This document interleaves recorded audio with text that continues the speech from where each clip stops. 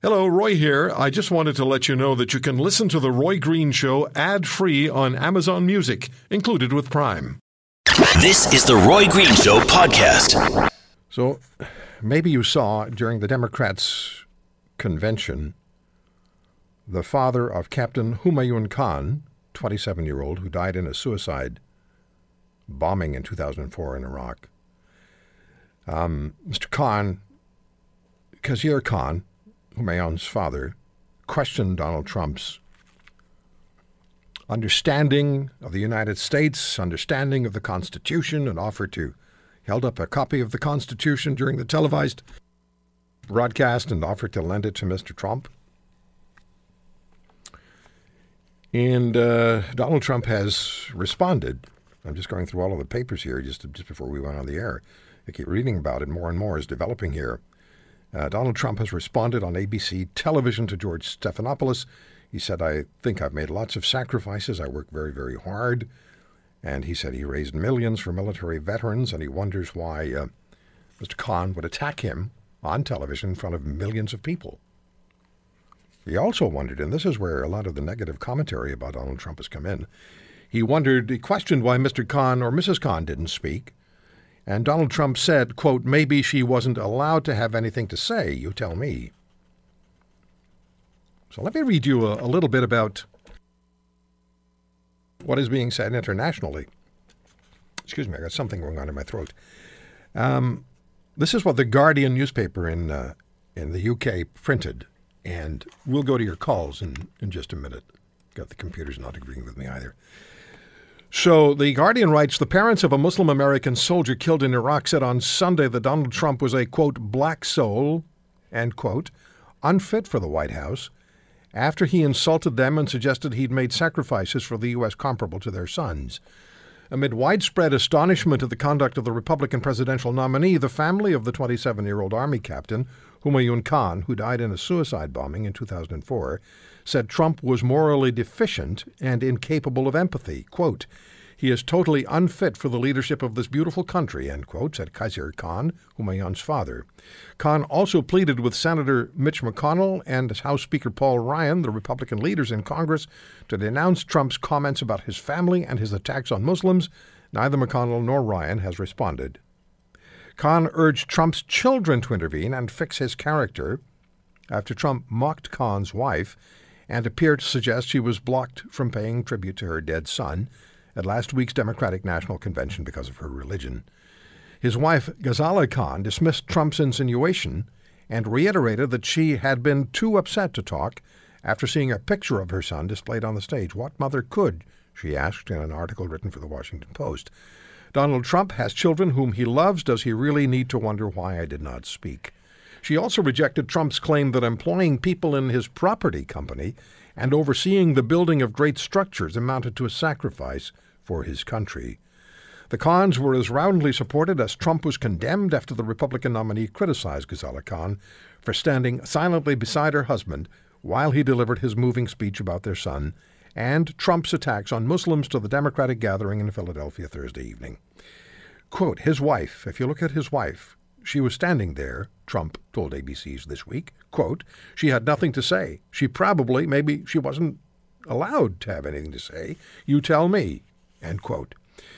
But plenty of people have written that she was extremely quiet and it looked like she had nothing to say. Another quote from Trump. Mr. Khan told CNN's State of the Union that Trump was, quote, totally incapable of empathy, adding, I would want his family to counsel him, teach him some empathy. He will be a better person, but he is a black soul.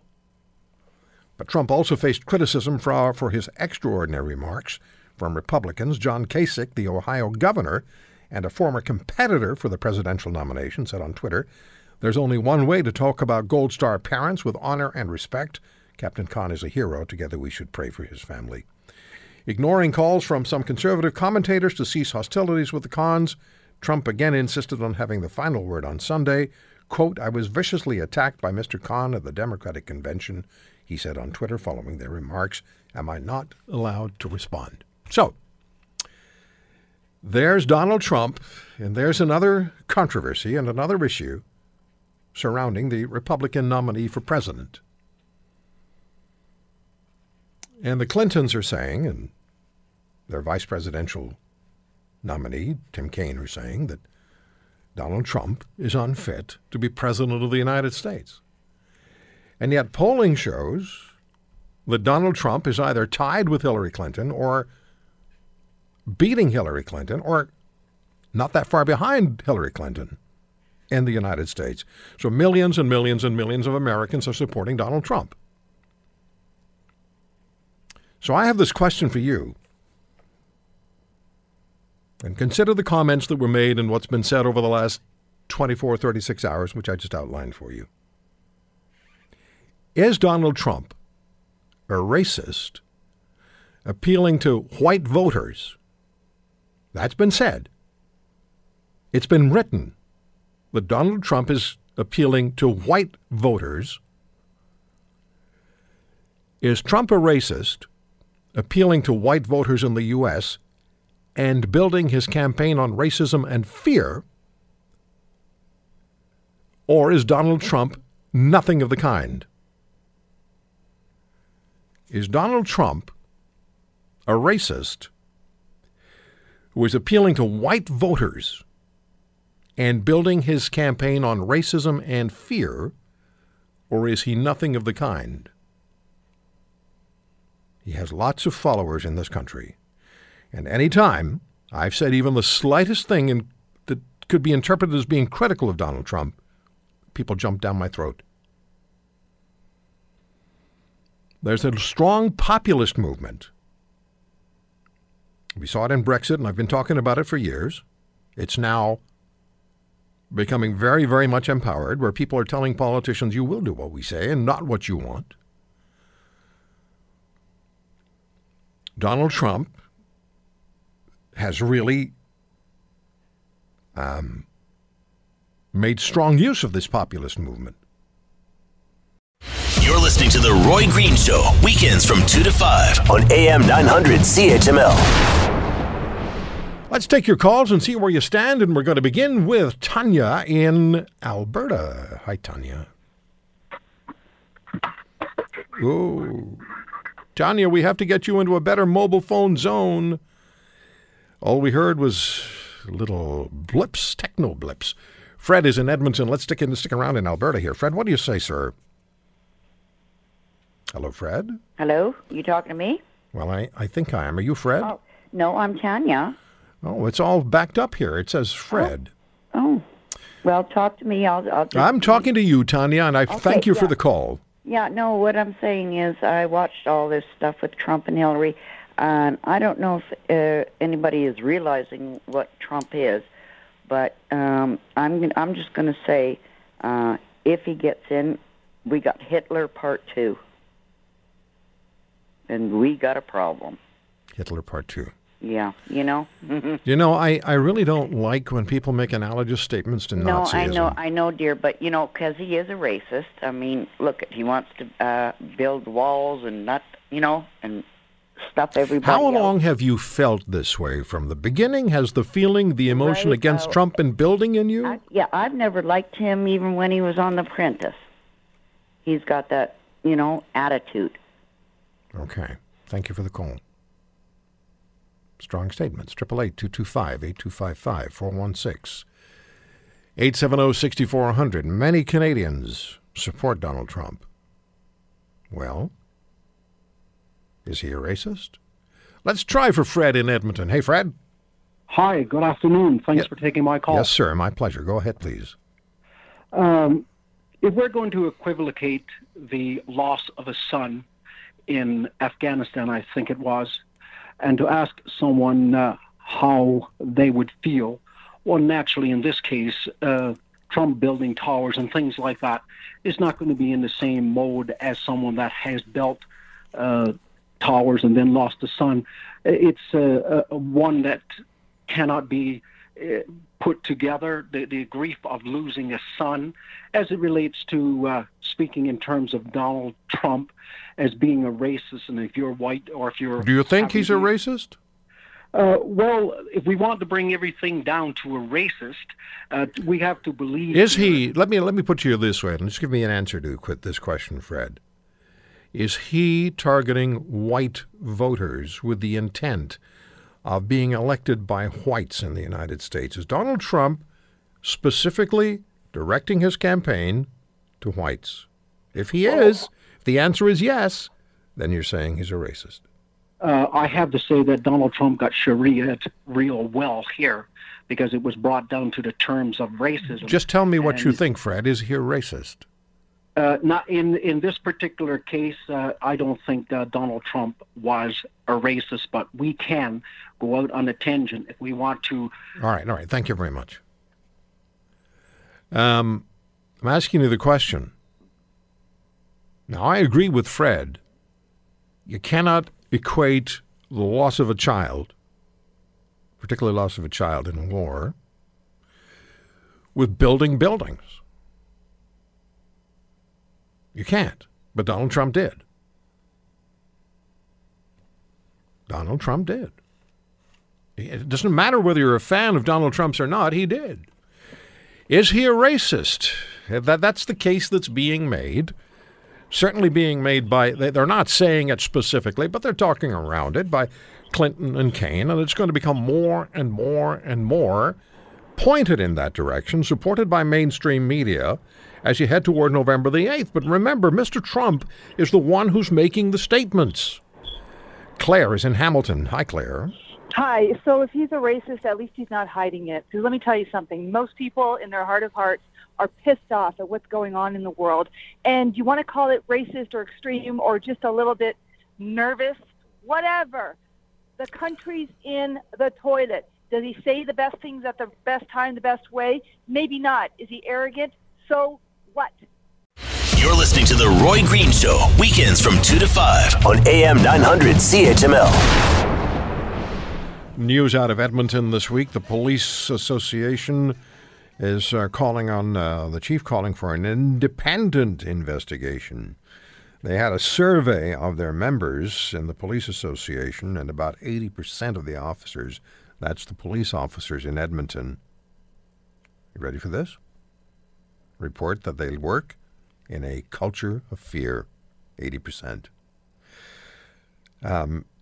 Almost 60% of the officers. Now, this survey was done by the Police Association, the police union. Almost 60% of them participated in this survey, and they found that almost 40% have been looking for jobs outside the police service in the last 5 years. A toxic environment. And the chief has said he's going to look into it. You've heard from RCMP women on this program, and recently, about the issues that they're dealing with and they're facing. And firefighters, I heard two firefighters on this program last weekend, and the fire chief, the association president in Toronto yesterday. It continues. And it will continue. Now, I'm a big admirer of police. Policing when it's done right. It's the only barrier between chaos and order. And these are the men and women who are dedicated to placing themselves between the chaos and maintaining the order. All right? That's what they do daily. When they put on their uniforms and strap on their utility belts and put on their gun, they go out to protect us. Yeah, they piss us off when they're flashing lights when they give us a ticket for speeding. But we usually earn the ticket. But then there's the times when we're treated not fairly by the police officer who we're dealing with, and that upsets people. Now, what's happening inside the police's organizations? We've heard the RCMP stories from women who've joined us here. More than 500 RCMP women are involved in class action lawsuits against the force, claiming sexual harassment, abuse, and more. More than 500 in the class action. There are individual lawsuits that are going on. Catherine Galliford just settled hers. They basically said that Catherine Galliford, that she had some mental health issues. That was the challenge, and they settled with her. She was on this program recently. No mental health issues with Catherine Galliford. It was systemic with the RCMP, and the commissioner won't come on the show and talk about it. So, I've been in touch recently with Marlene Hope, who retired from the Calgary Police Service in August of last year as a detective. She was a sergeant before that. She's a 26-year veteran of the Calgary Police Service, 26 years of your life invested in one organization, all right? So we've exchanged emails and we've talked. And today, for the first time anywhere, Marlene Hope joins us to talk about the Calgary Police Service and her experience there with the bullying, the intimidation, and the fear. Marlene, thank you for taking the time, and thank you for what you've done to protect your community and separate the chaos keep the chaos away from the rest of us. Hi, Roy. Thanks for having me on. I appreciate it. Also with us is Patricia Ferris. She's a psychologist in Calgary, has worked in the field of psychological harassment for 20 years, and she conducts training for organizations on respectful workplaces and consults with those faced with managing issues and complaints and treats people who are impacted. And bullying impacts people for an entire lifetime. We've heard it. We've heard it on this program. Thank you very much for joining us, Patricia. Appreciate it. Hi, Roy. Much appreciated to be on your show. Let's start with Marlene. Why did you make the personal decision to go public and talk about the Calgary Police Service and its issues, its problems, as you interpret them? Why? Roy, I think it started when I heard your shows with the RCMP members and members from the various fire departments. And I thought it was really important and necessary to show solidarity and to show them that not only do we support them, but their stories resonate with many members within paramilitary organizations. And so I thought, you know what, we've been working behind the scenes with the Calgary Police Service over the last few years, and we don't feel that there has been a change as swiftly as we would like. And so the decision was to come forward and speak to you, because you've shown a commitment to hear the voices of people, and you've done it in a respectful manner. Thank you for that. You say we, so there's more than you, but you're speaking on behalf of yourself today. Today, I definitely want to ensure that your listeners understand that I am speaking for myself on my experiences, and but there are people beside me that have concerns as well.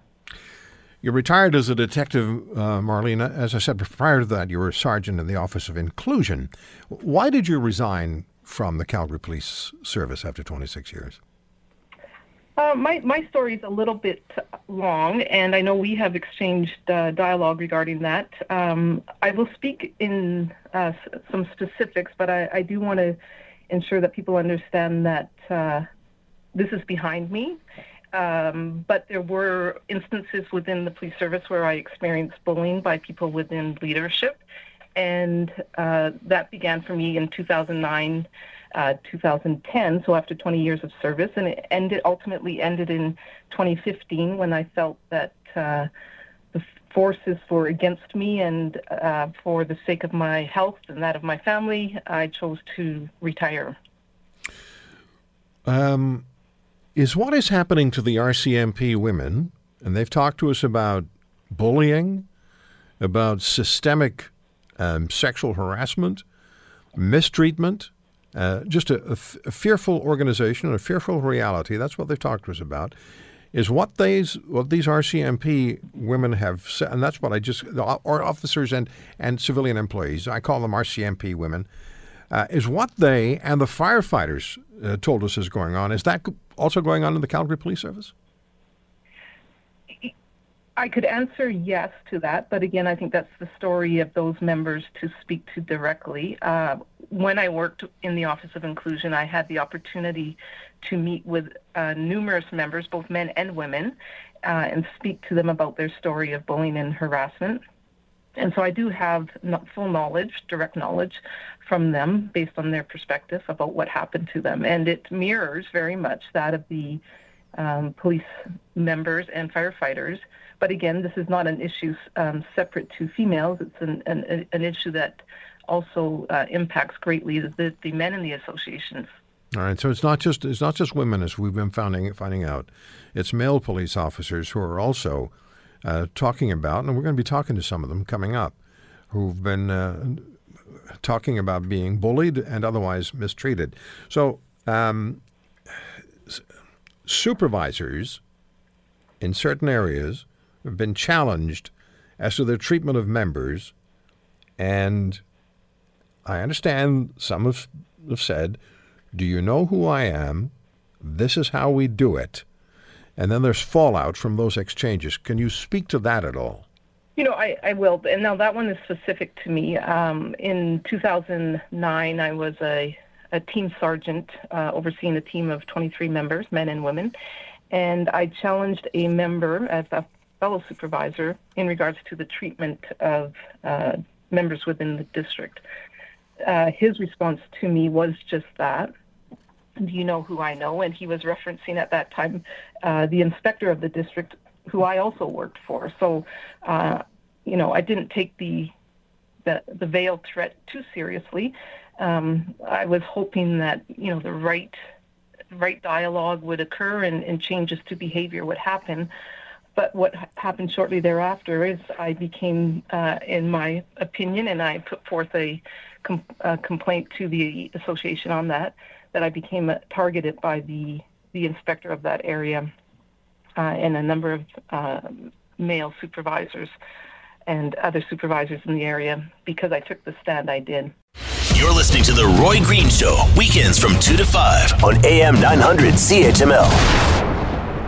So let's go to this issue, Marlene, of you shared with me that the fear is so great among members that if they come forward and speak out, they could be isolated, ostracized, ridiculed, overlooked for promotion, assaulted, harassed.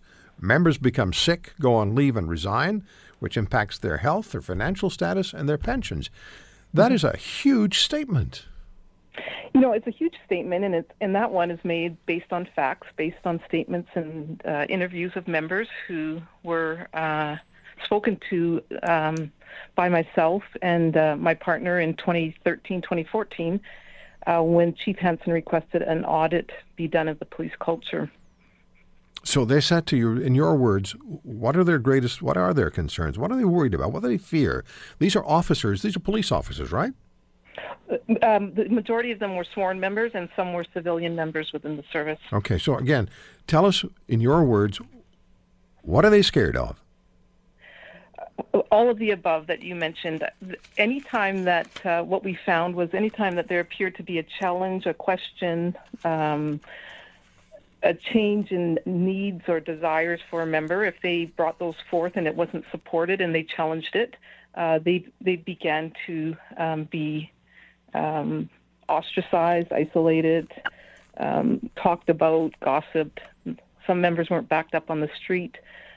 We had members who said that they had lost their families because we often get members who are very connected to the police scene service, and so that group is important to them. And so they really lost the ability to have a voice and to speak, and some were impacted by promotion, like I said. They weren't promoted if they were seen to be speaking out against issues within the service. All right. So these were true stories. These were by members who had, some with 2 to 3 years, some up to 20, 25 years. Wow. We're going to break in just a minute, but Marlene, let's go back to that audit that you talked about that you participated in. The Chief Hansen, Rick Hansen, conducted an audit in 2013. What was the audit about, and where are the results 3 years later? The audit was something that Chief Hansen had requested based on complaints that we had provided to him by the members of the service, and he wanted to understand what was going on that would allow behavior by people within the organization to go on, and not only go on, but often go unchallenged. And so the audit was done, and it was then placed under privilege with a law firm here in Calgary. And to date, that's where it sits. Okay. There was, I don't know if it still exists, there was a Respect Matters program in the organization. Right. Did it succeed? Did it fail? What's the story? The Respect Matters program sort of came to a halt in 2010, from my recollection. We did speak to members involved in that program, and essentially what happened from the stories that we were told was the members within even senior management of the organization conducted themselves with behavior that would be construed as bullying towards members, and they were removed. Some members were removed from the area of human resource that oversaw the Respect Matters program, and other members quit, including civilian members.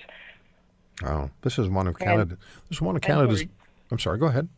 And after my story, which where I resigned or attempted to resign in 2011, Chief Henson did ask for a review of the Respect Matters program, and I was working with that in prior to the Office of Inclusion and once I arrived there. You're listening to The Roy Green Show, weekends from 2 to 5 on AM 900 CHML. With me, Marlene Hope. If you're just joining us, Marlene was a 26-year member of the Calgary Police Service. She was a sergeant. She retired as a detective last August, and she's talking to us about what she sees as the dysfunctional nature of the Calgary Police Service. And one of the, again, just before the break, we talked about this, and I wrote these questions out for myself. I normally don't do that, write everything out, but I did for this conversation. You shared with me that the fear is so great for people who might come out and speak openly about the issues they're facing, that if those around you choose to, they will exert pressure that could result in a member being isolated, ostracized, ridiculed, overlooked for promotion, assaulted, harassed. Members become sick, go on leave, and resign. This impacts health, financial status, and pensions. Now, along with Marlene Hope is Dr. Patricia Ferris, psychologist in Calgary, who's worked in the field of psychological harassment for 20 years. Now, I looked at the email that you sent me, Dr. Ferris. I hope our line's better this time. And you wrote, and you said what we heard you say, what you heard from Marlene is fairly consistent with what you've heard from organizations elsewhere. And you see the police as paramilitary organizations, a word I've heard many times. You wrote, I view the exposure to various forms of harassment as an occupational injury and apply the hazard model. 2 injuries can stem from exposure. Please explain that. Yes, I see the exposure to workplace bullying as an occupational hazard. The stress is something that people will be exposed to in their work. May I just check and see if the line is okay this time? Because I'm getting some feedback. No, you're fine. We hear you fine. Okay, good. Then I'll just carry on. Thank you. But it's like other exposures to noxious substances, that there's a level at which it becomes very harmful to the person. So one of the most damaging exposures that a human being can have is exposure to rejection from a tribe or a group of people that is important to them. You know, recent research is showing us that it likely is carried on pain neurons as an almost instinctual response, that if exposure is prolonged and severe, really damages a person beyond a stress response, and often just results in a psychological death. So to me, one of the most important things that organizations need to understand is what the concept of bullying is and the impact on people. You know, there's a lot of recent research that shows that when exposed to ostracizing, rejecting, verbal abuse in the workplace, that people develop symptoms consistent with post-traumatic stress disorder. And I find that organizations really struggle to understand this and often don't manage it well at the beginning, leaving people the only option in their survival to leave the organization. And this often results in a chronic search for justice on their part, which leads to lawsuits and often public discussion as a way of which we're having now, righting these perceived wrongs. Which we're doing right now. Yeah, exactly. Which we're doing right. You wrote as well, most people who are targeted for bullying are competent, conscientious, and have a strong belief in a just world. They are often politically naive. Let me go back to Marlene Hope. Marlene, my RCMP guests, and they want to be in touch with you, by the way, who've talked to us, the women in the RCMP, they've talked about physical assaults. They've talked about unwanted sexual comments. They talked about being exposed to that on a regular basis. That also something, and you and I haven't talked about that, but is that something that is experienced in the Calgary Police Service? Definitely. And again, I think my experience was somewhat limited in that. I was very fortunate. I had comments such as in front of a supervisor when I questioned him in regards to a process.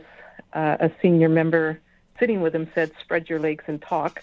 I think that was sort of the level of my experience with it. So I was very fortunate, but I did speak with members who had been physically assaulted in a sexual manner. And again, I think it's just trying to restore an oversight, an accountability, a measure, beyond a measure, a standard of professionalism to policing and moving away from sort of the old boys club. And I don't mean that disparaging to many of the great men who I've worked alongside of and worked with and for, but a small percentage of people, male predominantly, but also female, you might be surprised, Roy, who utilize their power to heap abuse on members who are often competent. And, you know, it was funny in kind of trying to remember if I could, I laid a complaint back in 2009 with the police association, or attempted to see if it was of worth, and the response back was you know, the inspector believes there might be a perception issue and that they could handle things better, but just try to ask advice from them occasionally. Everybody likes to feel important. And so it speaks to Dr. Pat's comments, I think, is that, you know, if they don't feel that you're providing them their need to be your supervisor and you're competent and you know how to do your job, you might start to have issues. Yeah, well, I was just about to ask you about the leadership within the Calgary Police Service and the Calgary Police Association. And then you said something in the studio, a producer and I just sort of looked at each other when you said, the senior person said, "Spread your legs and talk." I was about to ask you about management, but if that's how at least one person in a management position in the police service treats a respected member of the police service, and you became a sergeant and a detective, what happens to the people who don't have that that I don't know, drive, that presence, that you better not mess with me, project that, you know, that image? What happens to them on a daily basis?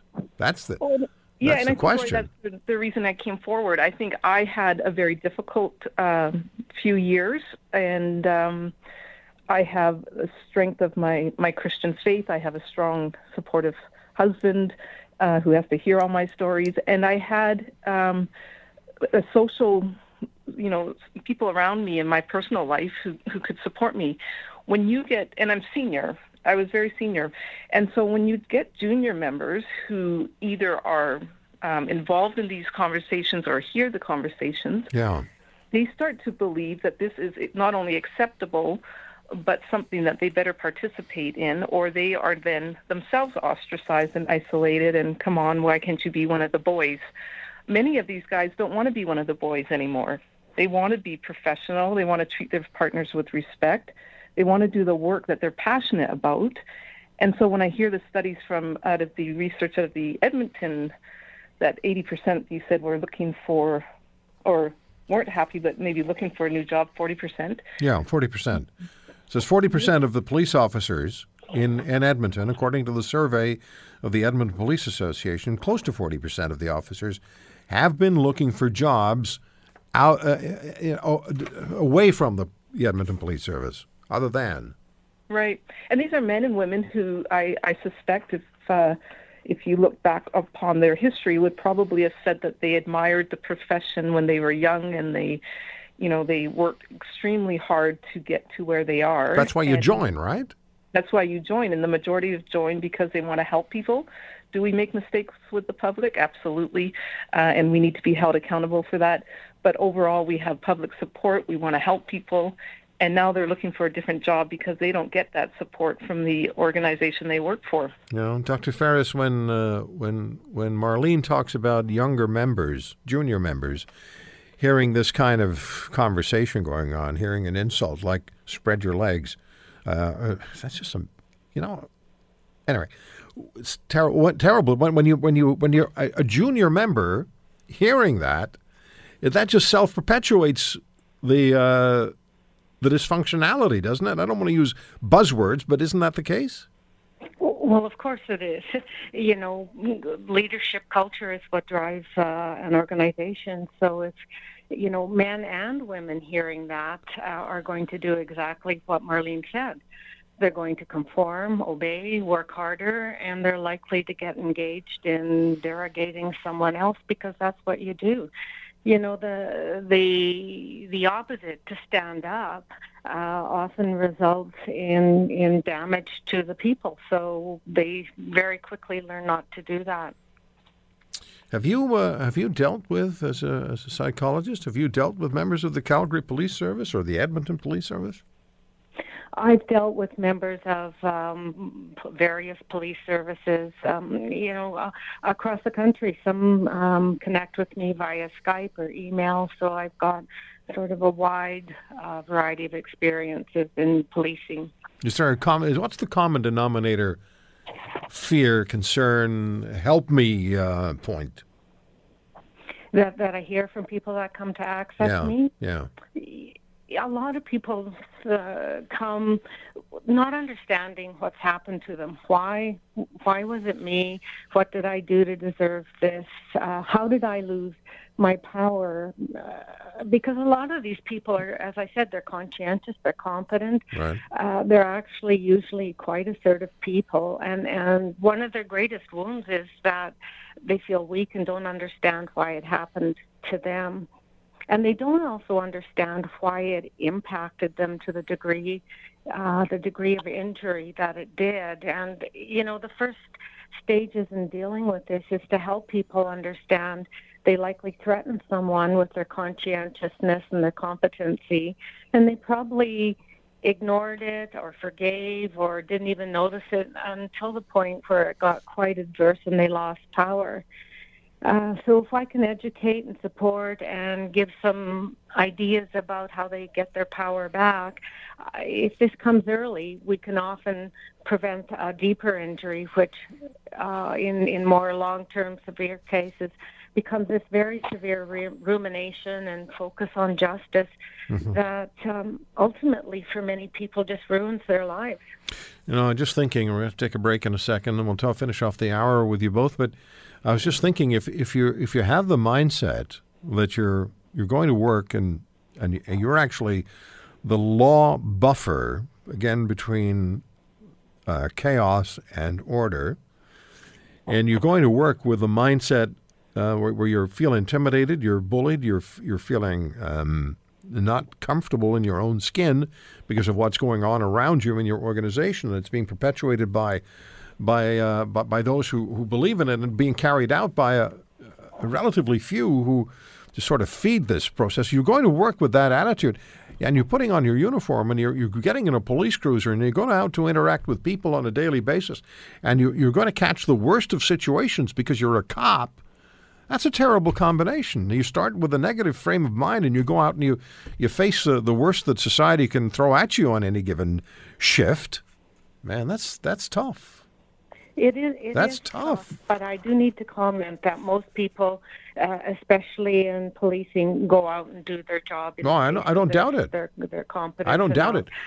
What I'm saying is, it just further complicates their own psychological well-being.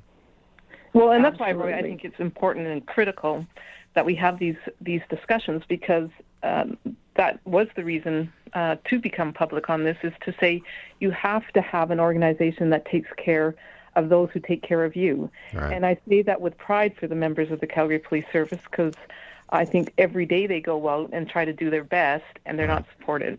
You're listening to The Roy Green Show, weekends from 2 to 5 on AM 900 CHML. After 26 years as a member of the Calgary Police Service, 26 years, Marlene Hope retired as a detective. She'd been a sergeant. She's joining me on the program today to talk about the Calgary Police Service and how she believes this service is malfunctioning and what needs to be done to bring it to what it ought to be. And I know from talking to Marlene and exchanging emails, she cares deeply, deeply about this organization. 26 years of your life. Marlene, Sheila Fraser, as an investigator for the Solicitor General, she's a wonderful woman. She's direct. She did a terrific job as Auditor General. But you said something to me, or somebody did, about her effectiveness is going to be limited if people don't feel comfortable talking to her.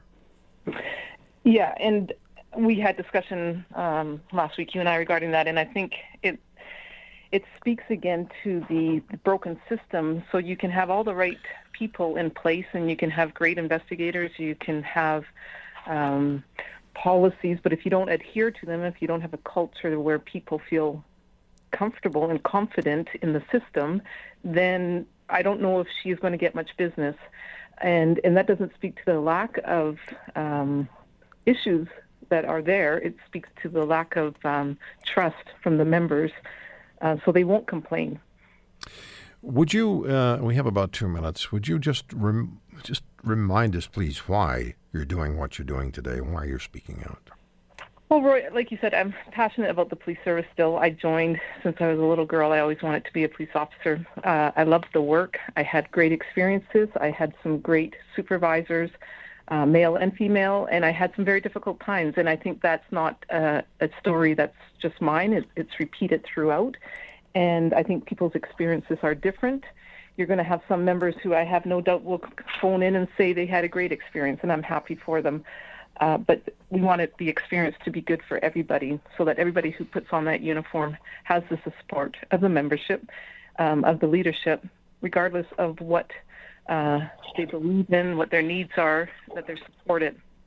And I think their change needs to be, come to policing as a whole, not just the Calgary Police Service. We've had great leaders there, and we've had leaders who's failed us as well. All right, so the message is very clear. Marlene, thank you so much for the time. Thank you for talking to us today. I will stay in touch with you. And Dr. Ferris, thank you also for joining us and speaking to the issue of bullying and systemic problems from a psychological perspective. Thank you so much. Thank you, Roy. So that's our hour with Marlene Hope, former detective, and before that a sergeant with the Calgary Police Service, and what she sees as the challenges the service faces. And remember that in Edmonton, they found that about 80% of the police officers in Edmonton, about 80% of the cops in Edmonton, 80%, 8 out of 10, say they're working in a culture of fear. That, according to the Police Association and a survey they did. Thank you, Marlene Hope. Thank you, Patricia Ferris. You're listening to The Roy Green Show, weekends from 2 to 5 on AM 900 CHML. Joe McFarland, News Director at News Talk 770 in Calgary with me. And so let's, Joe, have you explain to us, please, what it is the Notley government is doing with this lawsuit against power companies, including utilities which are owned, or at least partly owned, by the cities of Calgary and Edmonton. What's going on? Yeah, so back in 2000, during the Ralph Klein era, the power company signed essentially a deal with the province saying, this is how the power buying or power purchasing is going to work in this province. And there's a clause in there that, depending on who you ask, is either good or bad. Now, the clause basically says that if a government in the future, because this is a 20-year agreement, the terms might change or the government might change. And so if the deal becomes unlucrative for the power companies or doesn't become profitable enough for the companies, they can essentially back out. And so what the province is claiming right now is that the power companies are trying to opt out of the deal because of the way that some of the things that the NDP have done have made their industry basically unprofitable or unsustainable for them. And so it's created quite an interesting backlash, because obviously this is a 20-year deal, and so there's some questions aimed towards the NDP in terms of how long did they know about the circumstance or around the things that were going to happen once they introduced the carbon levy, for example, the carbon tax, however you want to frame that dollar that's going to be brought in at some point. What exactly have they done to help out power companies? How long ago did they know about that versus, did they know now or did they know 20 years ago? And there's been other questions as to the ramifications of such a deal. And you've seen the Calgary and Edmonton Chambers of Commerce say this is a bad thing. You've seen the Mayor Naheed Nenshi in Calgary lash out, saying that this is a poorly thought out deal. You've got obviously every single one of the opposition parties of any color, the Liberals, the Alberta Party, the PCs, or the Wild Rose. They never agree on anything, and yet the four of them all agree that this is a bad idea. The NDP framed this as we're looking out for Albertans, and they're claiming that the power companies aren't looking out for our best interests, that they went behind closed doors with the province back in 2000 and kind of compared it to an Enron situation, which is a pretty bold statement, I think, that a lot of people took offense to, especially the people or the guys who work at ENMAX and EPCOR in Edmonton. Those are city-owned utilities at the end of the day. And so if you're claiming that they were going behind closed doors, then that begs the question, were the municipal governments in on this? And if those were in on it, then all of a sudden you have to call into question the mayors of those cities at the time, the councils at those times. Were the residents of those two cities had the wool pulled over their eyes during those times? There's some interesting ramifications that could come of this. And so a judge is going to be basically asked to deliver a decision on whether or not the power companies can opt out of these contracts. And depending on what happens, if they say, yeah, they can opt out, then the government is being made to look really bad, the province.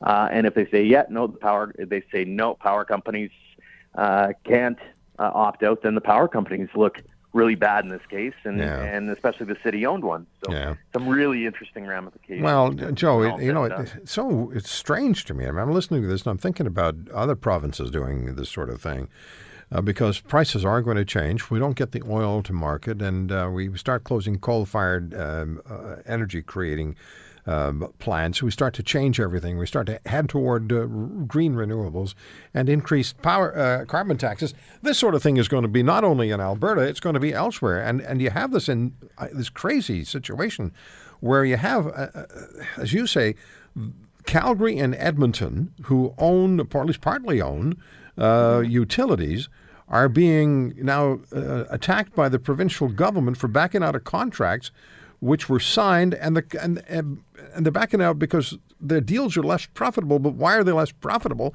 Because of Alberta's increased carbon costs. So it's the province that's causing the problem. And then the idea that a province would sue its own regulatory agency, the Alberta Utilities Commission, for unlawfully agreeing in 2000 to terms which allow termination of the so-called power purchase agreements if a change in law renders the PPA unprofitable, I think, or more unprofitable is how it reads, is just madness. And it starts me to think this.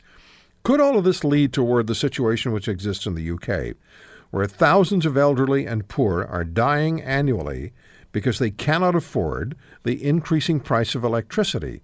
It's projected that by 2030, this is my British charity, by 2030, 100,000 people in the UK, and I've talked about this with Bjorn Lomborg, 100,000 people in the UK will die of being cold, because they cannot afford electricity. And I just want to read you something from the Daily Mail. This goes back to 2011, October 2011. More than 2,700 people are dying each year in England and Wales because they cannot afford to keep their homes warm, according to an official study.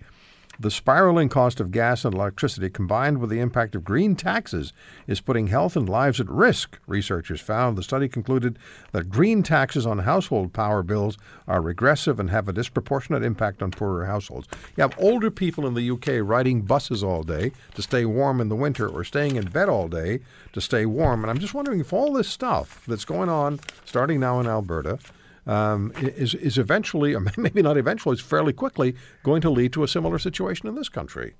Well, and especially given the fact that you're looking at a situation where we haven't really seen a light at the end of the tunnel when it comes to the current economic downturn that we've been facing. I mean, there's a lot of people that are out of jobs in Alberta. They're moving away, or they're staying here, hoping that the light will soon be on the horizon, kind of thing. And you start to question, those who have jobs are going to be forced to pay even more. Those who don't have jobs are going to be forced to pay more. Well, if you don't have the money. And there's a lot of question marks in terms of the economic conditions now, given the fact that so many different people are saying that even with the way that they're going towards green, which is an enviable idea, is it feasible right now in an economic downturn? Can you turn the economy around on something that is unproven? Well, the answer to that question, from my perspective, is no.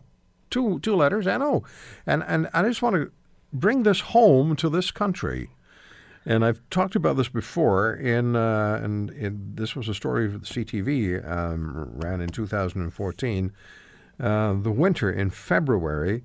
Today this is Bruce Grey County. Okay, today there are concerns. Some people might need to resort to candles, space heater, and your oven to warm things because they can't afford the fuel they may need to keep their furnaces running. They have Jean McAllister's been living alone since her husband was admitted to a long-term care home last year.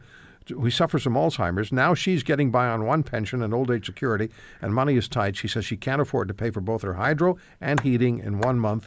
And Francesca Dobbin with the United Way, Bruce Grey, says 42 families are in crisis situation in Bruce counties. She said 26 have no fuel at all, and there's no money to buy it. Some even have had their electricity disconnected until payment plans could be arranged through community supports like the United Way Social Services. And she says, my greatest fear is that we're going to lose somebody. Somebody's going to die because of this issue. Now, it's a bit of a step from what we've talked about that's going on with your government in Alberta suing the power companies. It's a step. But, man, they started with this concept in the UK, and that's what we talked about with seniors dying there. And then there's the story that from Ontario in 2014. I'm taking a lot of loose ends, Joe, and I'm pulling them together. Maybe they shouldn't be pulled together, but I'm doing it. But at the same time, too, is, let's say this thing does get caught up in litigation for a while, or let's say the province does win this and the companies have to pay more down the line. Where do you think that cost is going to go to? Yeah. It's not going to be paid by the companies. It's going to be passed on to the consumers. Exactly. And that's the bottom line, right? And your consumers in Alberta are hurting. Everybody in Alberta is hurting. And when Alberta hurts, the country hurts. Yeah, it was interesting. There was a report earlier this week talking about the GDP numbers and how the Fort McMurray wildfire really impacted GDP in Canada as a whole. And I think that really paints a picture in terms of just how much of an economic driver Alberta still is for this province. Yes, sir. How it impacts this country. The Roy Green Show, weekends from 2 to 5 on AM 900 CHML.